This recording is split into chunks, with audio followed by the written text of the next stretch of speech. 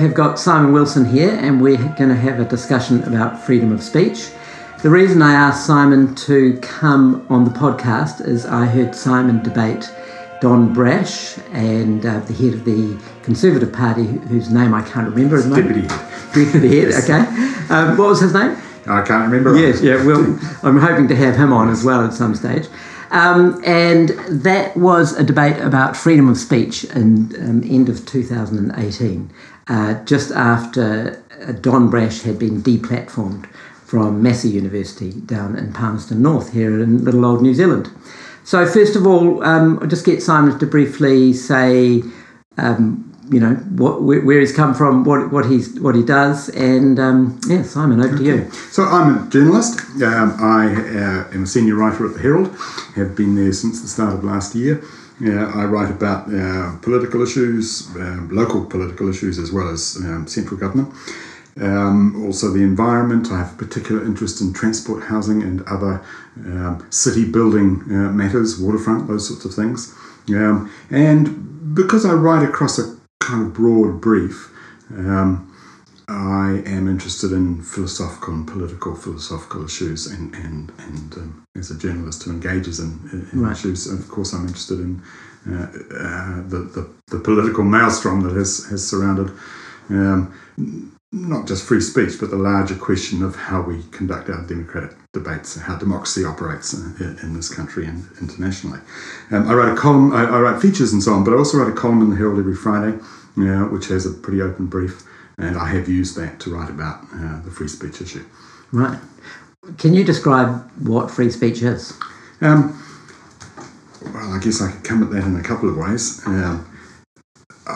Free speech is a democratic principle which recognises that when we have a free and frank exchange of ideas, in general, that helps create a robust society where people have opportunity, where vulnerable people are defended, and where we can progress, if you like, as a society.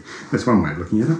Another way of looking at it is that free speech has become a slogan of a political movement in the world. It's caught on in this country, and in my view has come to mean something quite different from what we used to think of it as. And what's that? Well, I think free speech has become a slogan used by people who fear that the world is changing in ways that they don't appreciate. Not that it's changing in ways that are necessarily undemocratic, but in ways that mean that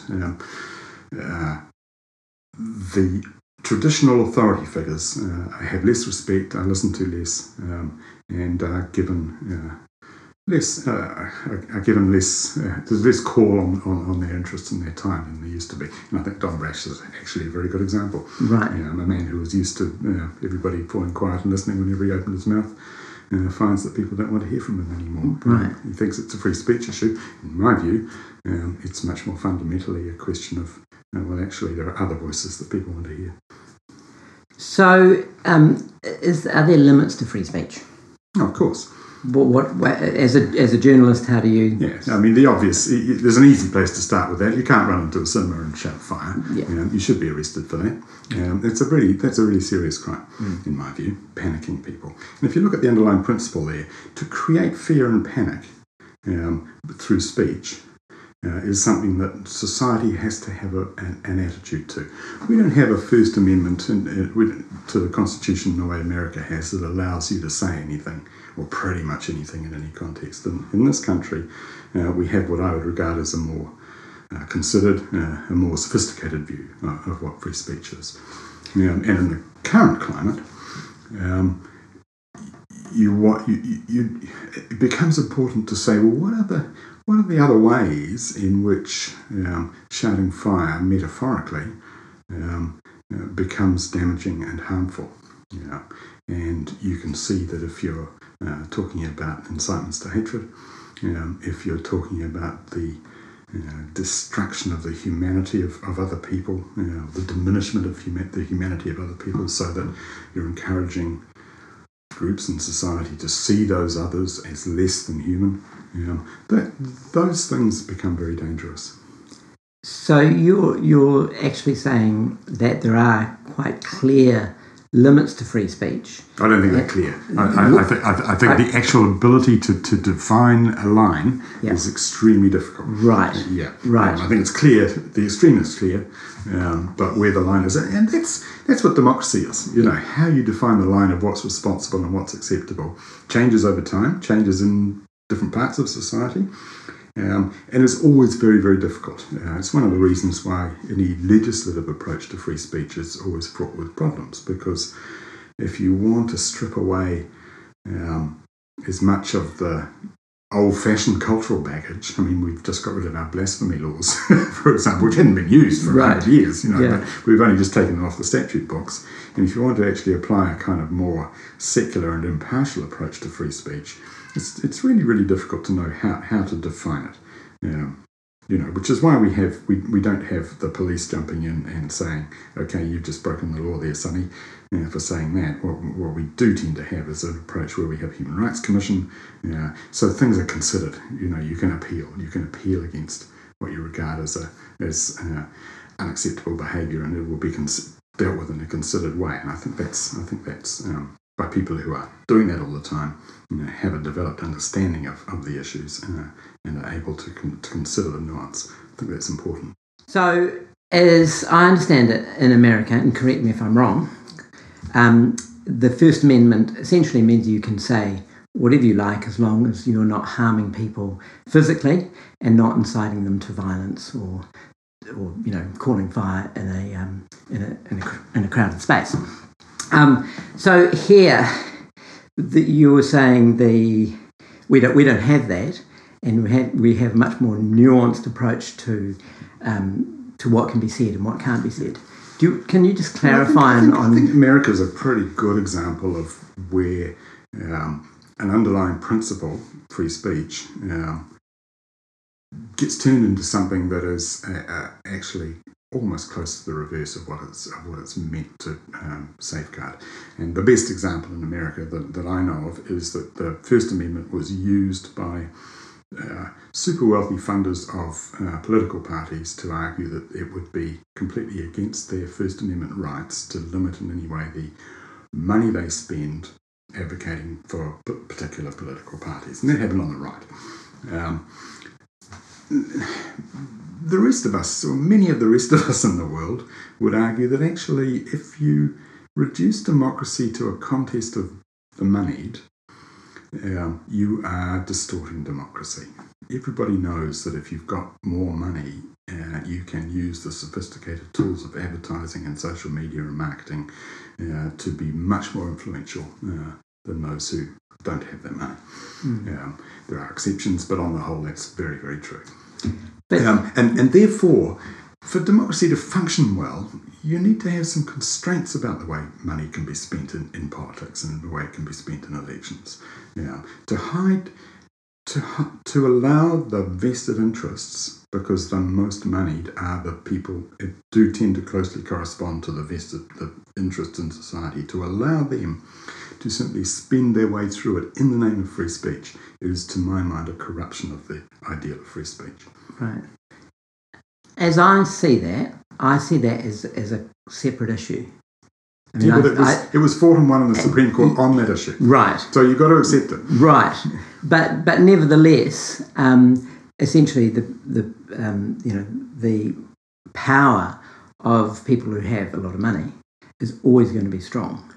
But the free speech issue, to me, that is a completely different issue. It's actually the same issue, and that is the underlying issue in America that has informed the whole debate about what you called deplatforming before, the whole debate about who has opportunities to speak and be heard. In America, as in this country, if you're like me, if you're a white man and you're articulate, it is easier for you to be heard. I know this as having been an editor in the media for decades and as a writer in the media now. I know that it is easier to find white men who want to be heard, who believe they have something important to say and would like to have an outlet to say it. The world is full of them. it is actually harder to find other voices who have the time, the commitment, and the determination, this, plus that kind of sense of this is my right to do it. It's harder to find those other voices. So if you want to have a democratic debate, if you want to have society represented in your debates about who we are and where we're going and how and why, you've actually got to work hard to make sure those other voices are included. It doesn't happen necessarily naturally. Those other voices might be heard in other forums, but they don't so easily get heard in the mainstream. So they don't so easily get heard in the media. They don't so easily get heard in academic circles. They don't so easily get heard where the big, and in Parliament, in fact, or in governments. And therefore, you've got to pay attention to that. And the arguments that have taken place around how can you deplatform, how can you deny me my right to speech, have almost always taken place in the context of, we've heard from you for long enough now. We want to hear from these other people. And I don't have a problem with that. I don't have a problem with saying, actually, why should we continue to hear from Don Brash about what he thinks about race? He hasn't changed his view in years. He doesn't listen to anybody. There are other voices we want to hear. Doesn't mean I think he should be banned. Doesn't mean I think he should be stopped. I debated with him on a university campus. Clearly that shows that I don't believe he should be shut down. But I also don't think we should be falling over backwards and saying, gosh, he's a person we need to hear each time the issue comes up. So what did you think about that deplatforming and also the deplatforming? Well, I think Massey University made a mistake. And why? Well, because in lots of ways. One of them was he wasn't even going to talk about, he was going to talk about economic issues. It was just, so there was a kind of knee-jerk they engaged in there. And I think in the context of this country, what they actually did was turned him into a little bit of a martyr, which was unfortunate. If there's an organisation on the Massey campus that wanted to invite him, well, what's the problem with that? Don Brash is not a violent extremist. Don Brash is not inciting people to go out and kill. He is not a dangerous person in that way. And he shouldn't be treated as such. Well, essentially, he's just like you and me and everyone else, isn't he? No, he's not like you and me and everyone else. He's much more powerful than you and me. He is a go-to person in the media whenever this issue comes up, although he has an extreme position on it. He has been the leader of 2 political parties and the governor of the Reserve Bank. He is a much more powerful and influential person in society than you and me, and needs to be regarded as such. Yeah. The argument that Don Brash is the embodiment of why there isn't a problem with free speech or suppressing free speech in this country. Don Brash gets to say what he wants, when he wants, wherever he wants. Didn't get that at Massey University. I think they were wrong about that, but that was the exception that proved the rule. Don Brash has every platform he could possibly want in New Zealand, and he uses them. New Zealand, like the world, is awash in free speech. There are people who think that that's not the case, but you can't escape wherever you go now. You can't escape all sorts of people telling you what they think. It's the condition of life now. And you think that's a good thing? No, I think it's partly a good thing. I think it's partly a bad thing, like most things. And that's the thing about democracy, I don't see democracy in absolute terms. I see democracy as it's a project. If you look at it historically, what an extraordinary thing the Greeks did to invent it. And to establish that idea that free men could come together with no hierarchy and explicitly no sense of hierarchy to debate ideas about how they would work as a society. That was an astonishing thing to do in the historic context of the king rules. Just remarkable. But of course, women weren't included. They had slaves. It wasn't perfect democracy. It was from the start a work in progress. It was from the start a project that got developed and developed.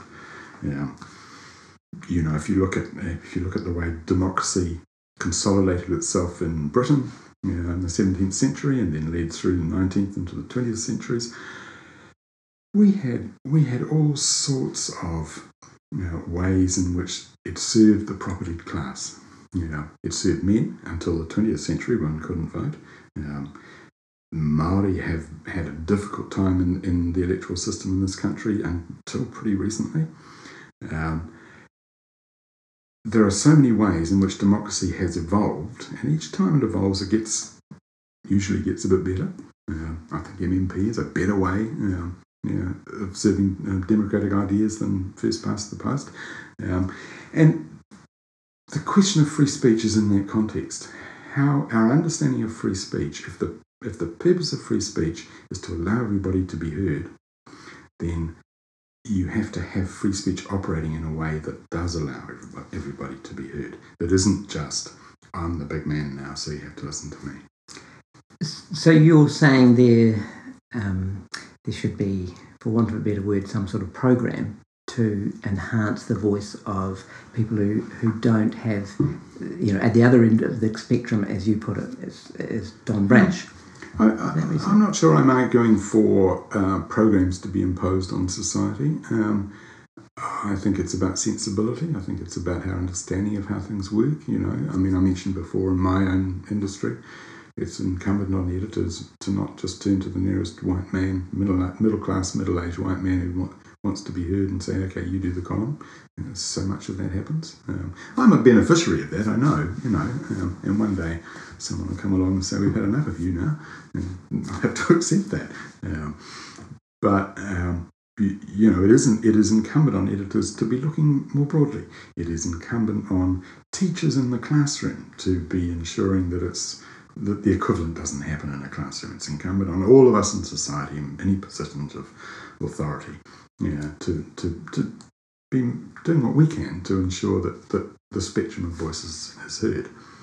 And we're having this discussion a week after the horrific shooting was in Christchurch, and there's a really good example. That is the context now, I guess, of how we talk about free speech in this country. Something happened in New Zealand that almost none of us would have thought could happen. We didn't think that was our country. Turns out it is. It's made a whole lot of people, my newspaper's just one of many, say, okay, we actually do need to rethink how we think about, how we talk about the Muslim cultures in this country. And there's a report that's just been, research analysis just been released by Radio New Zealand researchers that shows that nearly always when Islam or Muslim culture is referred to in the media, it's in the context of violence or terror or something like that. It's not talked about in other ways. That's an extraordinary thing that we find it necessary. We found it without even thinking about it. That's just how we've done it. We need to change that. We need to change the conversation. And it's not that we need to start banning everybody who wants to say something different, but we do need to be aware of how we use our free speech. We do need to be aware of developing our conversations in ways that will strengthen democracy, make people feel safer in our society, so that we're all safer. Do you think you've in the same paragraph you've used the word free speech and this terrible massacre that happened in Christchurch, 50 people killed. Just can you elaborate on what that relationship is? Right. Do you think there is a connection between the way people have spoken and the outcome of someone going crazy with a gun? I clearly, I'm not sure that you'd want to say that because somebody made a hateful speech that somebody else went out with a gun and killed a lot of people. It's much, much more complicated than that. But focusing on free speech is, to my mind, nonsensically the wrong thing to be doing, especially now. I think the idea that free speech is the big issue is just nonsense. Safety, cultural safety, physical safety, the safety of people in the streets, from abuse, from violence, has suddenly become a whole lot more important. There will be people in this country now, unfortunately, who are going, I might have a bit of that, I might do a bit of that too. You know, that's what happens in these things. There are copycats. There are people who feel inspired to do similar. And the guy who's alleged to have done this, appears to have had a very sophisticated understanding of how to use his free speech to motivate that, in the way in which he used social media. Much more sophisticated than I understand. I don't know about you, but the way in which he put together the way he did the murders and the way in which he put together his manifesto and so on, extraordinarily sophisticated and will reach far if he's allowed a platform. So to my mind, he should be allowed as little a platform as possible because it will be so damaging, so dangerous. I mean, he breaks John Stuart Mill's harm principle in no end. He doesn't actually have a right to have a voice on that front. But let's step back. He arises. Can I just point out to the audience, because if there are any international listeners here, he was an Australian, which is okay. I don't think that's really relevant. No, in some ways, it's the terrible thing about such tragedy like this is, as you said, it's not how we see our country, and the fact that I think we have to remember that it is someone who came in from outside of our community and did this. It's not one of our own. Came in from outside our community. He would have talked to a lot of people. He was a member of a rifle club in Dunedin, which we're told by a former member of the SAS had a pretty nasty culture going on inside it. In the name of it's a free country and he can say what he likes, I assume that man said a whole lot of things to people and they went, either yes or don't really like that, but I'm not going to do anything about it. Or not even thinking about, should I do something about it? Probably as a result of this, we will all now be thinking, there's somebody over there who's speaking in a way that someone needs to know about. Maybe we'll get better at that. I hope we do. But, in the context of what he did, to argue that there's a problem of free speech, the problem of free speech that we have is that it's really easy to say whatever you like, to incite hatred, to get on the internet and to build a sense of hatred, and diminishing the humanity of others in order to be able to feel okay about attacking them. It's really, really easy to do that. Really easy.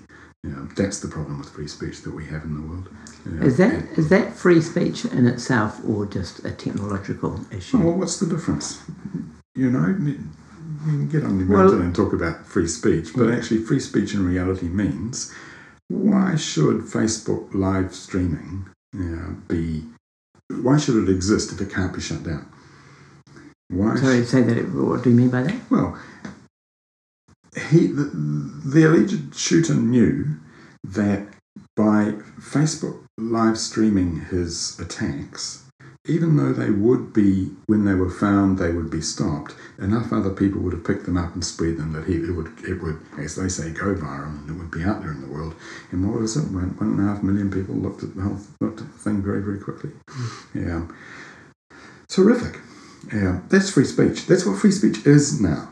Free speech isn't an abstract idea. Free speech is, what do people say and do in the name of, I have the technological and philosophical liberty to do these things, and what do we do about it? That's the issue we confront. Yes, but we, going back to John Stuart Mill, so John Stuart Mill, essentially, as I understand it, said, you can say whatever you like as long as it doesn't incite violence or harm anyone. So he breaches the harm principle. Yes, okay, he breaches the harm principle, but don't you see that the issue is, how do you stop people like him doing that? Okay, the question is... Because the context of it is that there's a whole lot of people who are now arguing that you shouldn't, because they have the right of free speech. Well, I think that the question is, can you stop someone like that? And there would be an argument for and an argument against. So one argument against stopping someone like that, obviously it goes without saying we all want to stop anyone who wants to harm someone, no matter how, if it's one person or 50 people or more. We want to stop it was a terrorist attack. So the question is, if you had a system where you could limit what someone like that's capacity to broadcast and all that sort of thing, would that have a diminishing effect? Would he have not done it? The issue here is Facebook live streaming is a technological device that allows hate and incitements to violence and any other really easily identifiable horrific expressions of free speech to exist, and nothing can be done about it. It actually can't be stopped. So the question arises, should that technology be allowed? Should we just ban that? Because, okay, it's used for lots of other good purposes, but its bad purpose is so dangerous to us as a society that maybe we need to... The same argument goes with any technology, with guns, with knives, with that's hammers. why we're going to ban automatic military-style automatic weapons for exactly that reason. But it is and you can argue it is a sort of a question. As technology moves forward, we're always going to be surprised. There are going to be moments like this where none of us, you and I, wouldn't have woken up and thought someone would have it in their mind. We may always be playing catch up with technology. It doesn't mean we shouldn't play catch up. It doesn't mean we shouldn't be taking the view that says does the existence of this thing in our society, does it do more harm than good? Does the harm it does outweigh the good it does in any to a significant way? Sort of. The internet is a convenience, and it's liberating in lots of ways, but it's a convenience. But, libertarians would argue that, you've got to let things just evolve and happen, and there will be good things and there will be bad things. What's the opposite of a libertarian? Okay. The opposite of a libertarian is a responsible Democrat. Yeah, okay, responsible Democrat. And I would argue that in all parts of society, the history of the 20th century, particularly after the Second World War, has been the history of people grappling with how do we control technology. You can't abolish nuclear weapons. It's not possible because they're reinventable. There's always going to be people who can make a new one. But how do we control them? There are different arguments about how you control them. One argument, obvious argument, the prevailing one, has been actually you have a nuclear non-proliferation treaty and you lock in the power involved in nuclear weapons to recognisable states, and they can diplome their way through the whole process. That's the argument that says mutually assured destruction is too horrible to contemplate, so it's not likely to happen, and therefore the status quo unless you don't mind being blown up. That is an argument that's how we're not going to be blown up. The suicide approach. That argument is that we're not going to be blown up, Another argument is actually we've got to get rid of them. Even though people might reinvent them, we've still got to get rid of them. We've still got to just try and eliminate them. And between those two extremes is a whole range of qualifications and different positions. But we don't ignore it. We say this technology, which we actually know is fiendishly difficult to control, we've got to do our best to control it. We've actually got to devote the resources that we have to doing our best to control it, because if we don't, we will all die. That's an approach we have to take to communication technology. That's the new technology of terror in the world. We know that from ISIS. We know that from this guy. That's what's happening in the world now. Yeah, I think the communications technology isn't separable from free speech. It is the mechanism of free speech today. Yeah, well, it's like, it's like anything. If all you've got is your voice, If you've got a loud hailer, you've got a loud hailer. If you've got the internet, you've got the internet. So it's just a function of technological process and where you are and your capabilities of using it. See, I see that as technology, and I see free speech as something different. So I can sit in my room and say whatever I like, or I could go outside and say whatever I like, or I could go down into the public square and say whatever I like, or I could get onto Facebook and live stream, or I could even start or I could start a podcast, which is what I've done. So the way I see it, and please correct me if you think I'm wrong, there's more benefit in having pure free speech, letting everyone say exactly what they want to say. There's always going to be people who say really, really nasty things, and obviously, anyone who crosses the harm principle, for example, this accused gunman, obviously they're not part of the equation. They're out of the conversation. But in terms of what can be said, I view you can say anything. Well, tell me what's wrong with that. I've already told you what's wrong with that. I'm not going to go around in circles repeating it. I think that's an abstract notion, and I think it's grounded in a position of privilege. Yeah. But what if I'm not privileged? But you are. No, but what if I'm not? The argument that actually we should all be allowed to say what we like, which is what you just put forward, is almost always put forward by people of privilege. But because it serves their interest. It was classically formulated by Voltaire. I may hate what you're saying, but I will defend to the death your right to say. Yes. Voltaire said that in the context. Voltaire wasn't a progressive. Voltaire was a conservative property owner who was interested in the defence of property rights of the landowning class in France in relation to royalty.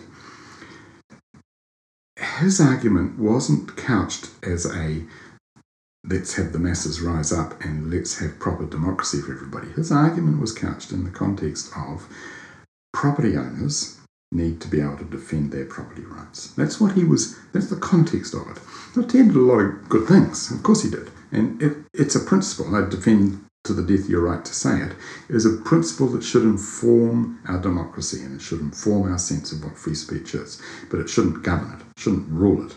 Because we know now that free speech gets horrifically abused.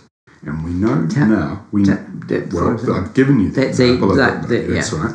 And we know now that what is... Sorry, can I just... let me finish. Yeah. We know that in the larger context that we exist now, politically, there is a large group of people in the world who use the debate about free speech to mask, to screen incredibly objectionable views about women, about people of colour, about a range of others, people they've defined as other, who they think are destroying the way of life that they hold valuable. And that tends to be the way of life of men, and of white men in particular.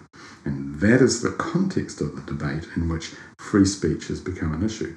It's not the oppressive forces of the state trampling on little people who, it's not like China and the man standing in front of the tank in 1979 and the democracy wall and all of that. That's not the context in which we're debating this. The context in which we're debating this is men feeling outraged that women get to do some things that they thought should be done by them. White people getting outraged that we are taking people of colour more seriously. Reactionary fundamentalist Christians getting outraged that other religions are taken more seriously. That's the context in which this is happening. It isn't abstract.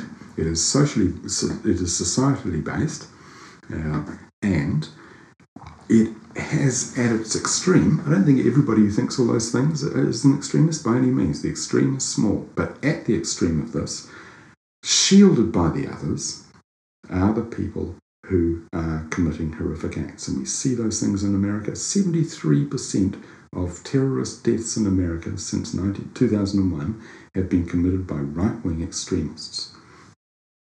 We see that in America. We've just seen it in this country as well. It's a terrible tragedy. And the context of, our big problem in democracy is free speech, has allowed us to look away from much bigger problems to do with racism and sexism and the idea that some people don't have the human rights to safety and security that we would want for ourselves. That's the much bigger issue. Right. So I don't see them as mutually exclusive. So, and also just again, correct me if I'm wrong, but the way you're describing it is someone's free speech is tied to their identity and their sort of socioeconomic position in society. See, I see... I think you're reducing what I'm saying. Right, we'll correct me. I'm saying that the idea that free speech is under attack in the world has been produced in defence of a particular worldview that feels threatened. In fact, on the whole, the worldview of, if there is a single worldview, but the socioeconomic status of white men in the world is as strong as it ever was. It hasn't actually been much dented. Mm. We do still tend to rule the world. That's how it works. But unfortunately, I'm a white male. I'd love to have a little bit more melanin in my skin. How does that affect me? I mean, I'm a music teacher, all those sorts of things. And I find it, the reason I started this podcast was there was the deplatforming of both Don Brash and the two Canadian right-wing... See, this deplatforming is just a word. It's a word that's used by the right... It's a word that's used by far-right people to argue that their rights are being trampled. Well, can you give me another word, a better word? Do you know that Lauren Southern, who's one of the people you're talking about, she wrote... Her manifesto has the same name as the manifesto of the alleged gunman in Christchurch. And they both echo... Can I just point out, I'm not saying I support these people. Yeah, I'm sure you're not. Yeah. I'm absolutely sure you're not. But can I just... What happened in New Zealand was a couple of racist, sexist, nasty people wanted to use council property to preach their bile, and the council said, well, actually, no, that's not who we are. Right. Fine with that. Don't think they should have been barred entry, and they weren't barred entry. They were allowed into this country. No. Yeah, but council representing a diverse range of people in Auckland, standing for tolerance, really good. Yeah. Right. So, but just going back to my point, platforming is a nonsense thing to say. Okay. Well, if people like that can't find outlets for their bile, that's good. It's good. Right. Nobody's saying nobody's stopping them speaking, but actually, if they can't find people to help them do it, that's a really good thing about society. Right. Really good thing. So, going back to my point of about free speech, and to use your term, it's not a term I'm enamoured with, but white male. I'm a white male. I'm not a highly powerful person or anything. I'm wanting to start a podcast about free speech because free speech fascinates me. I'm the sort of person who likes to speak what's on my mind, and I've noticed that it's been quite interesting. I've had sort of an evolution in the way I think, and in a sense it's away from the milieu that I'm in, and it's very interesting in a sense just on a private level. There are some things I'm allowed to say and there are some things I'm not allowed to say. And that's a function of sort of, in a sense, groupthink. So that fascinates me on a personal level. But on a wider level, I'm still yet to be convinced, and we're going to not convince each other. But that's fine. But I'm still yet to be convinced why the... why not, having pure free speach can't be allowed. When you say something you're allowed to say and not allowed to say, I assume you're not allowed to make racist jokes. No, I wouldn't. Okay. I wouldn't make a racist joke. But when you say not allowed to, it's not that there's a law. It's just that you feel social pressure. That's my point is that this isn't changed. It's changed about what it is in the context. I agree. Do you know what the 100 years ago, you weren't allowed to say rude things about teachers. Yeah. You know? Well, you weren't allowed to blaspheme. But, I mean, do you know what the Overton window is? Yes, I do. The Overton window has shifted. Exactly. In this. And, of course it has, because society changes. But I suppose my position would be the Overton window should be as large as possible. Because I see any constriction. Shall we just describe what the Overton window is? Do you want to do it more articulate than me? Is a generally socially recognised boundary, a frame, things inside the Overton window, what you can discuss and debate, and the ideas you can put. So homosexuality is a perfect example. 50 years ago, I couldn't say, look, my friend Jim is marrying Peter or whatever, but now, I mean, last year I went to the wedding of my niece and her wife. It used to be the stock and trade of comedians to make sexist jokes, particularly about their wife and their mother-in-law. Very few do that now. It's moved out of the Overton window. Yes. I mean, sort of the zeitgeist. But that's good. It's good. Well, but... The Overton window reflects, in current society, the Overton window reflects that we are more respectful of each other than we used to be. And in particular, it reflects that we are more respectful of people who have had less power. And the example I just used of comedians used to make sexist jokes, if the equivalent had happened, if women had been getting up and saying the same equivalent sorts of abusive things about their fathers-in-law and their husbands, all hell would have broken loose. But it was deemed perfectly acceptable for men to say those things about women. That's what was objected to, and that's why it's changed. It's not that everybody's allowed now to abuse each other. That isn't what the Overton window's created. It's gone, actually, we've tried to level it up. We've tried to level it up on the basis of respect and decency, because there is a feeling in society that we lack sufficient respect and decency. And it isn't going to come from allowing everybody to abuse each other. It's going to come from developing a sense that abuse is inappropriate, that belittling people, humiliating them is inappropriate. You don't need to do it through laws, and I'm not advocating for laws to do it. But in the general sense of what society feels is appropriate, the more we can move away from it's okay to humiliate other people, to diminish them, to disrespect them, the stronger we become. The less likely it is that people like that shooter in Christchurch can think that he's right. The less likely people like that can think that society supports them, because demonstrably it's not true. I mean, I've got one thing I don't want to do is the whole thing to be about the shooter in Christchurch, because it's hard not to talk about him, because he throws everything into who are we, what do we value, what's important, why are we talking about it? I don't think anyone is saying we value anything that he espouses as important. I understand that. I mean, there will always be one or two neo-Nazis. Well, there's more than one or two, but they're not a lot. It's a small number. Figuratively, one or two. Yes. Right. I mean, but my point on that is, how do you explain Aramoana? So just again for the international listeners, Aramoana, in a very tiny, the smallest little, not even a town in the South Island, in the 80s, I think.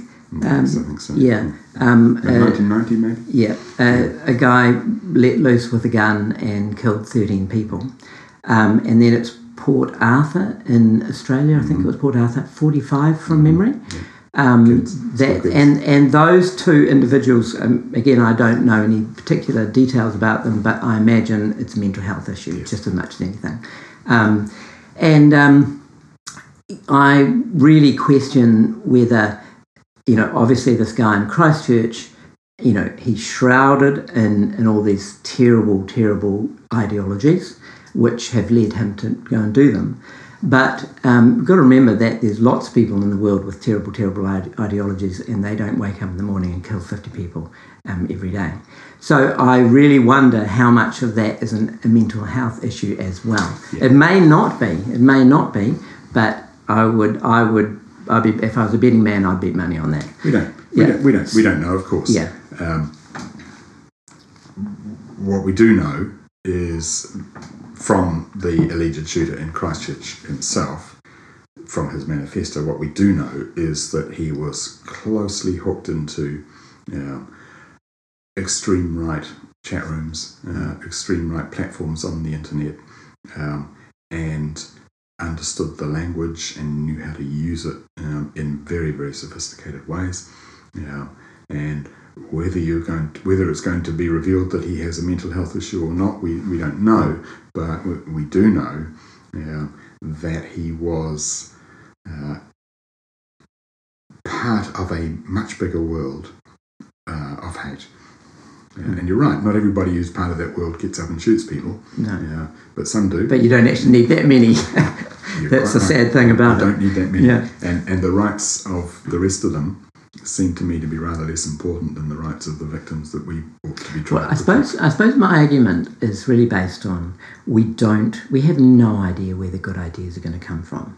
So we can't wake up in the morning and say Jim's got a good idea, Bob's got a terrible idea, and Jemima is like she's sort of somewhere in between.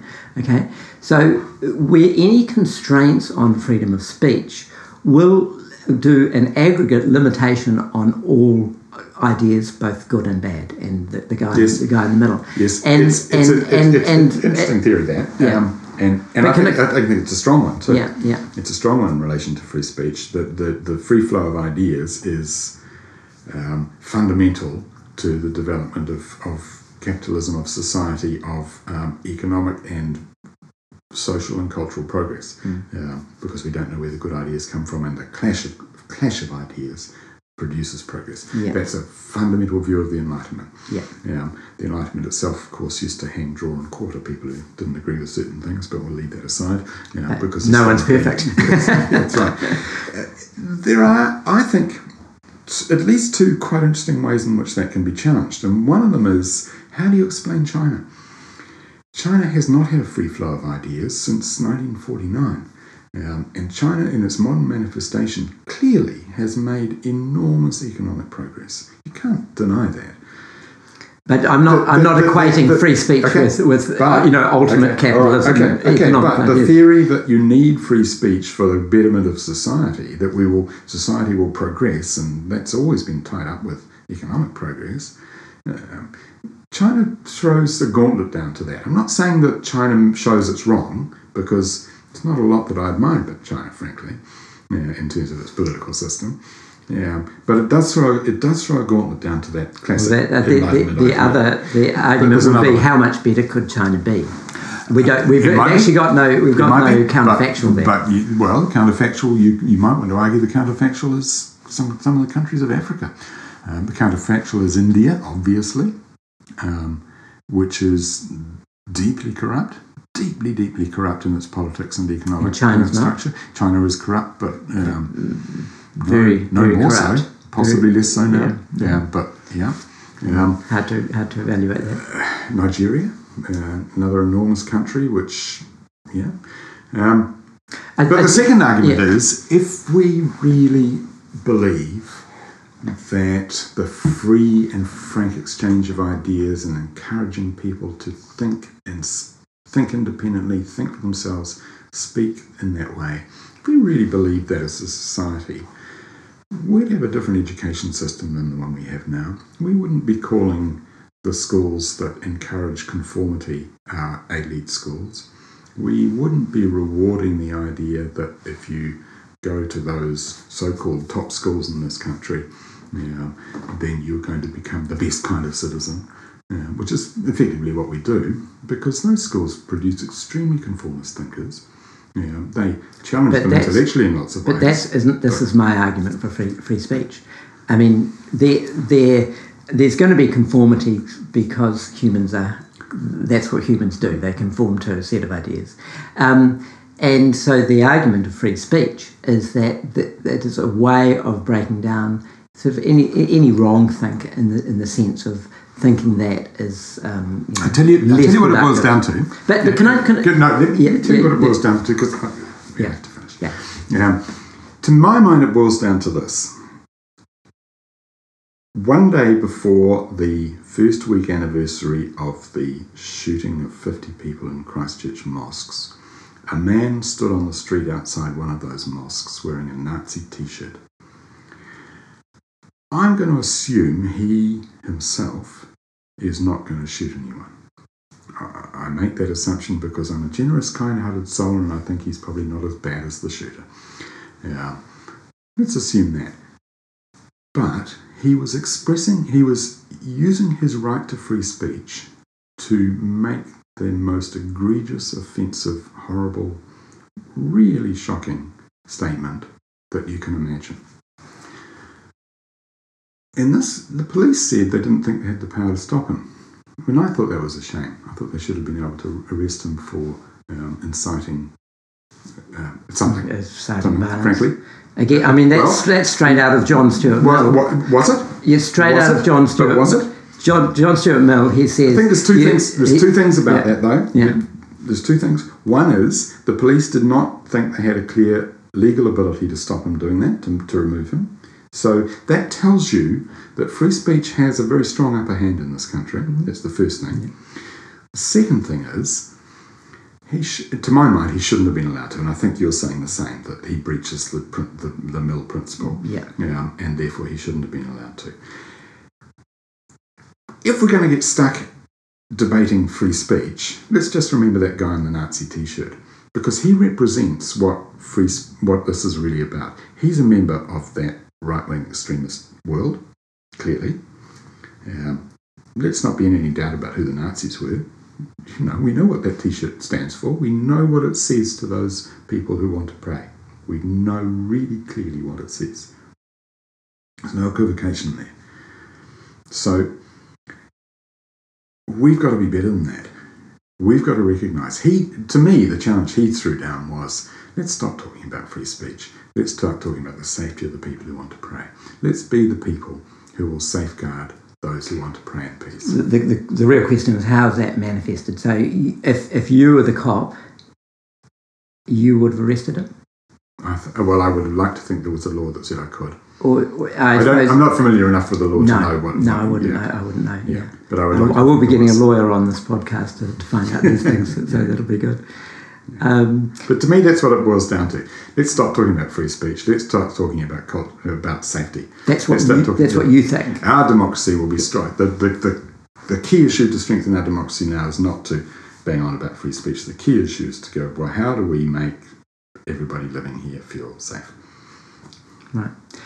Just one more thing before we finish. All those positive aspects to our culture that have evolved, occurred, that you were talking about, women's rights and the fact we don't make racist jokes and all those sorts of things. Is that not a result of people using free speech? And without that, let's go back in time. Let's say we constricted free speech. I'm not saying I'm not free saying speech was constricted. Yeah, a lot of those people got locked up. Yeah, exactly. I'm not saying you are saying that free speech could be constricted. I'm not saying this is your argument. But if we go back in time and we say all these sort of Enlightenment progresses that we've made, if that was shut down because those people didn't have free speech. Yeah, but that's not the alternative. Free speech exists. But what I'm saying is, again, going back to my point, any limitation on free speech, apart from the harm principle, right, that's a given, okay, is, again, we don't know where the good ideas are going to come from, and we don't know who's going to have them and when they're going to occur. And also, we don't want to, as I see it, we don't want to encourage what I see is the worst thing for a society is self-censoring. I think that's just the privileged you talking there. I don't think there's any evidence at all that there is going to be some kind of limitation on free speech that will harm society. I don't think that happens, and I don't see how it could happen, and particularly in this modern technological world. Okay. Yeah. Thank you very much. Thank you, Michael.